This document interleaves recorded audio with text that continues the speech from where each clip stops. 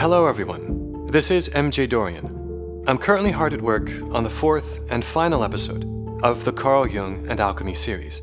It's taking a little bit of extra time because it deserves a little bit of extra care. And I thank you for your patience. In the meantime though, I wanted to share with you a preview of my new Red Book reading series, which is only available on my Patreon at patreon.com/MJDORIAN. 5 months ago, when I started the Jung and Alchemy series, I opened up my tattered copy of the Red Book to try and find any indications that Jung may have prefigured his relationship with alchemy during his early visions. And I stumbled on a passage in a chapter Jung titled The Gift of Magic. I share this passage at the end of episode 40. This text confirmed for me that Jung had tapped into something in his deep personal explorations of the unconscious, something inarguably alchemical. And he did so 7 years before reading his first alchemical treatise. Add to that, this is a passage I haven't heard anyone else analyze or discuss in this light. And so I was left with the question, what else have we missed? This question inspired the current series, Red Book Reading, which I'm doing as a thank you for my Patreon supporters. Once a month, I read a chapter of Jung's Red Book, complete with original music and sound design, where appropriate. And in the text of the post, I include an analysis of what Jung is speaking about in that chapter and what insights we can glean from it. In the end, once the entire book is recorded, it will total roughly 15 hours. Now, this is a series for everyone. Whether you've read the Red Book before, like I had, but perhaps feel like you may discover some new insights, or if you're sitting on a copy of it but haven't cracked it open yet, now we can read it together. Today, I'd like to share with you a preview of one of these readings. This is from Chapter 2 of the Red Book, and it contains one of my favorite passages in Jung, one which deeply resonated with me when I first read it years ago, and which continues to feel significant today. The passage in question is this one. He whose desire turns away from outer things reaches the place of the soul. If he does not find the soul, the horror of emptiness will overcome him, and fear will drive him with a whip, lashing time and again in a desperate endeavor and a blind desire for the hollow things of the world. He becomes a fool through his endless desire, and forgets the way of his soul, never to find her again. He will run after all things, and seize hold of them, but he will not find his soul, since he would find her only in himself. Unquote. There's another quote I wanted to share with you which perfectly pairs with this one, but which does not come from the Red Book. Instead, it is found in the book Modern Psychology, and is a transcription of one of Jung's lectures given in the 1930s. He states, "A point exists at about the 35th year when things begin to change. It is the first moment of the shadow side of life, of the going down to death. It is clear that Dante found this point, and those who have read Zarathustra will know that Nietzsche also discovered it. When this turning point comes, people meet it in several ways. Some turn away from it, others plunge into it, and something important happens to yet others from the outside. If we do not see a thing, fate does it to us." Unquote.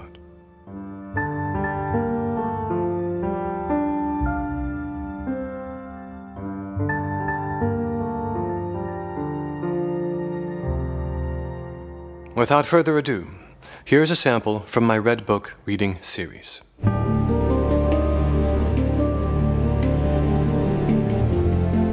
Chapter 2, Refinding the Soul. When I had the vision of the flood, in October of the year 1913, it happened at a time that was significant for me as a man.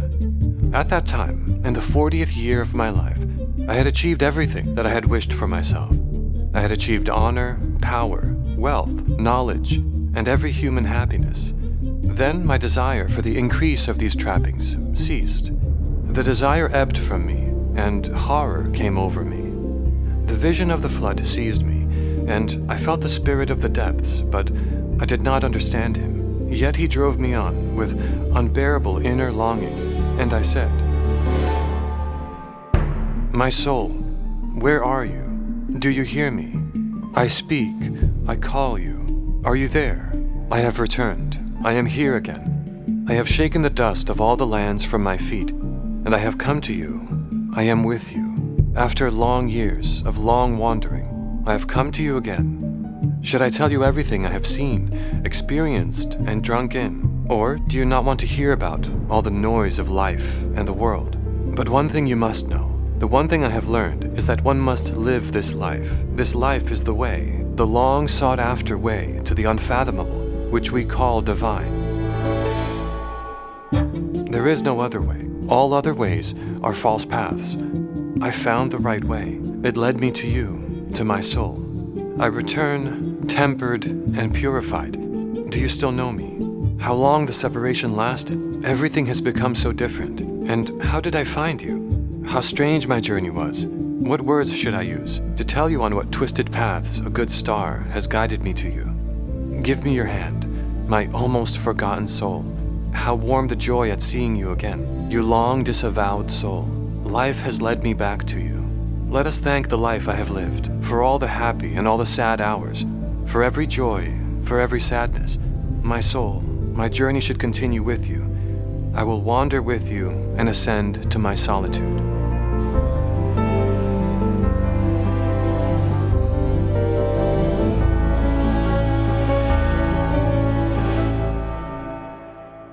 The spirit of the depths forced me to say this, and at the same time to undergo it against myself, since I had not expected it then. I still labored misguidedly under the spirit of this time, and thought differently about the human soul. I thought and spoke much of the soul. I knew many learned words for her. I had judged her, and turned her into a scientific object. I did not consider that my soul cannot be the object of my judgment and knowledge. Much more are my judgment and knowledge the objects of my soul. Therefore, the spirit of the depths forced me to speak to my soul, to call upon her as a living and self-existing being. I had to become aware that I had lost my soul. From this we learn how the spirit of the depths considers the soul. He sees her as a living and self-existing being, and with this he contradicts the spirit of this time, for whom the soul is a thing dependent on man, which lets herself be judged and arranged, and whose circumference we can grasp. I had to accept that what I had previously called my soul was not at all my soul, but a dead system. Hence I had to speak to my soul as to something far off and unknown, which did not exist through me, but through whom I existed.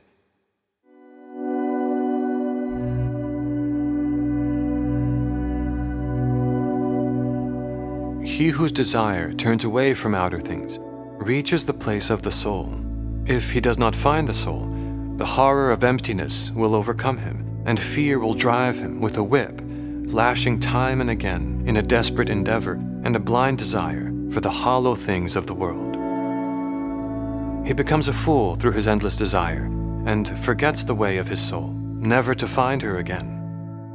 He will run after all things, and will seize hold of them, but he will not find his soul, since he would only find her in himself.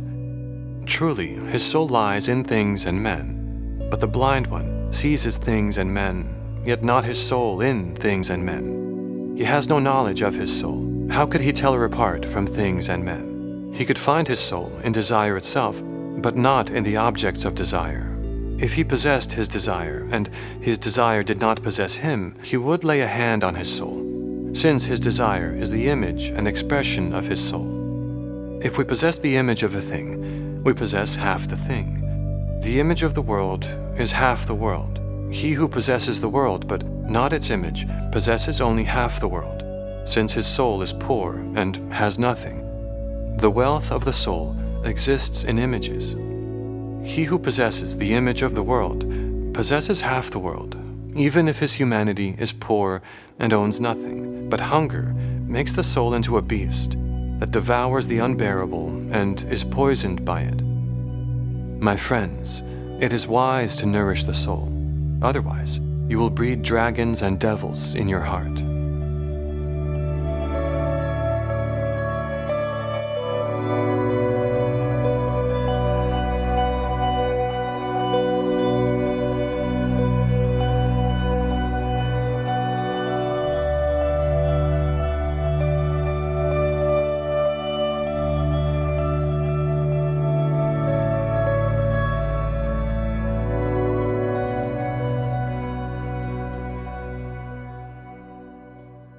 That was a sample of my Red Book reading series. If you'd like to read along with me, head over to my Patreon at patreon.com/MJDORIAN. I'm doing one new chapter per month. The link is also in this episode's description. This is a series for everyone, whether you've read the Red Book before, like I had, but feel like you might discover some new insights. Or if you're sitting on a copy of it but haven't cracked it open yet, we can read it together. The next episode of Creative Codex will be part 4 of Jung and Alchemy, the final episode of the series. I'll see you then. MJ Dorian, signing out.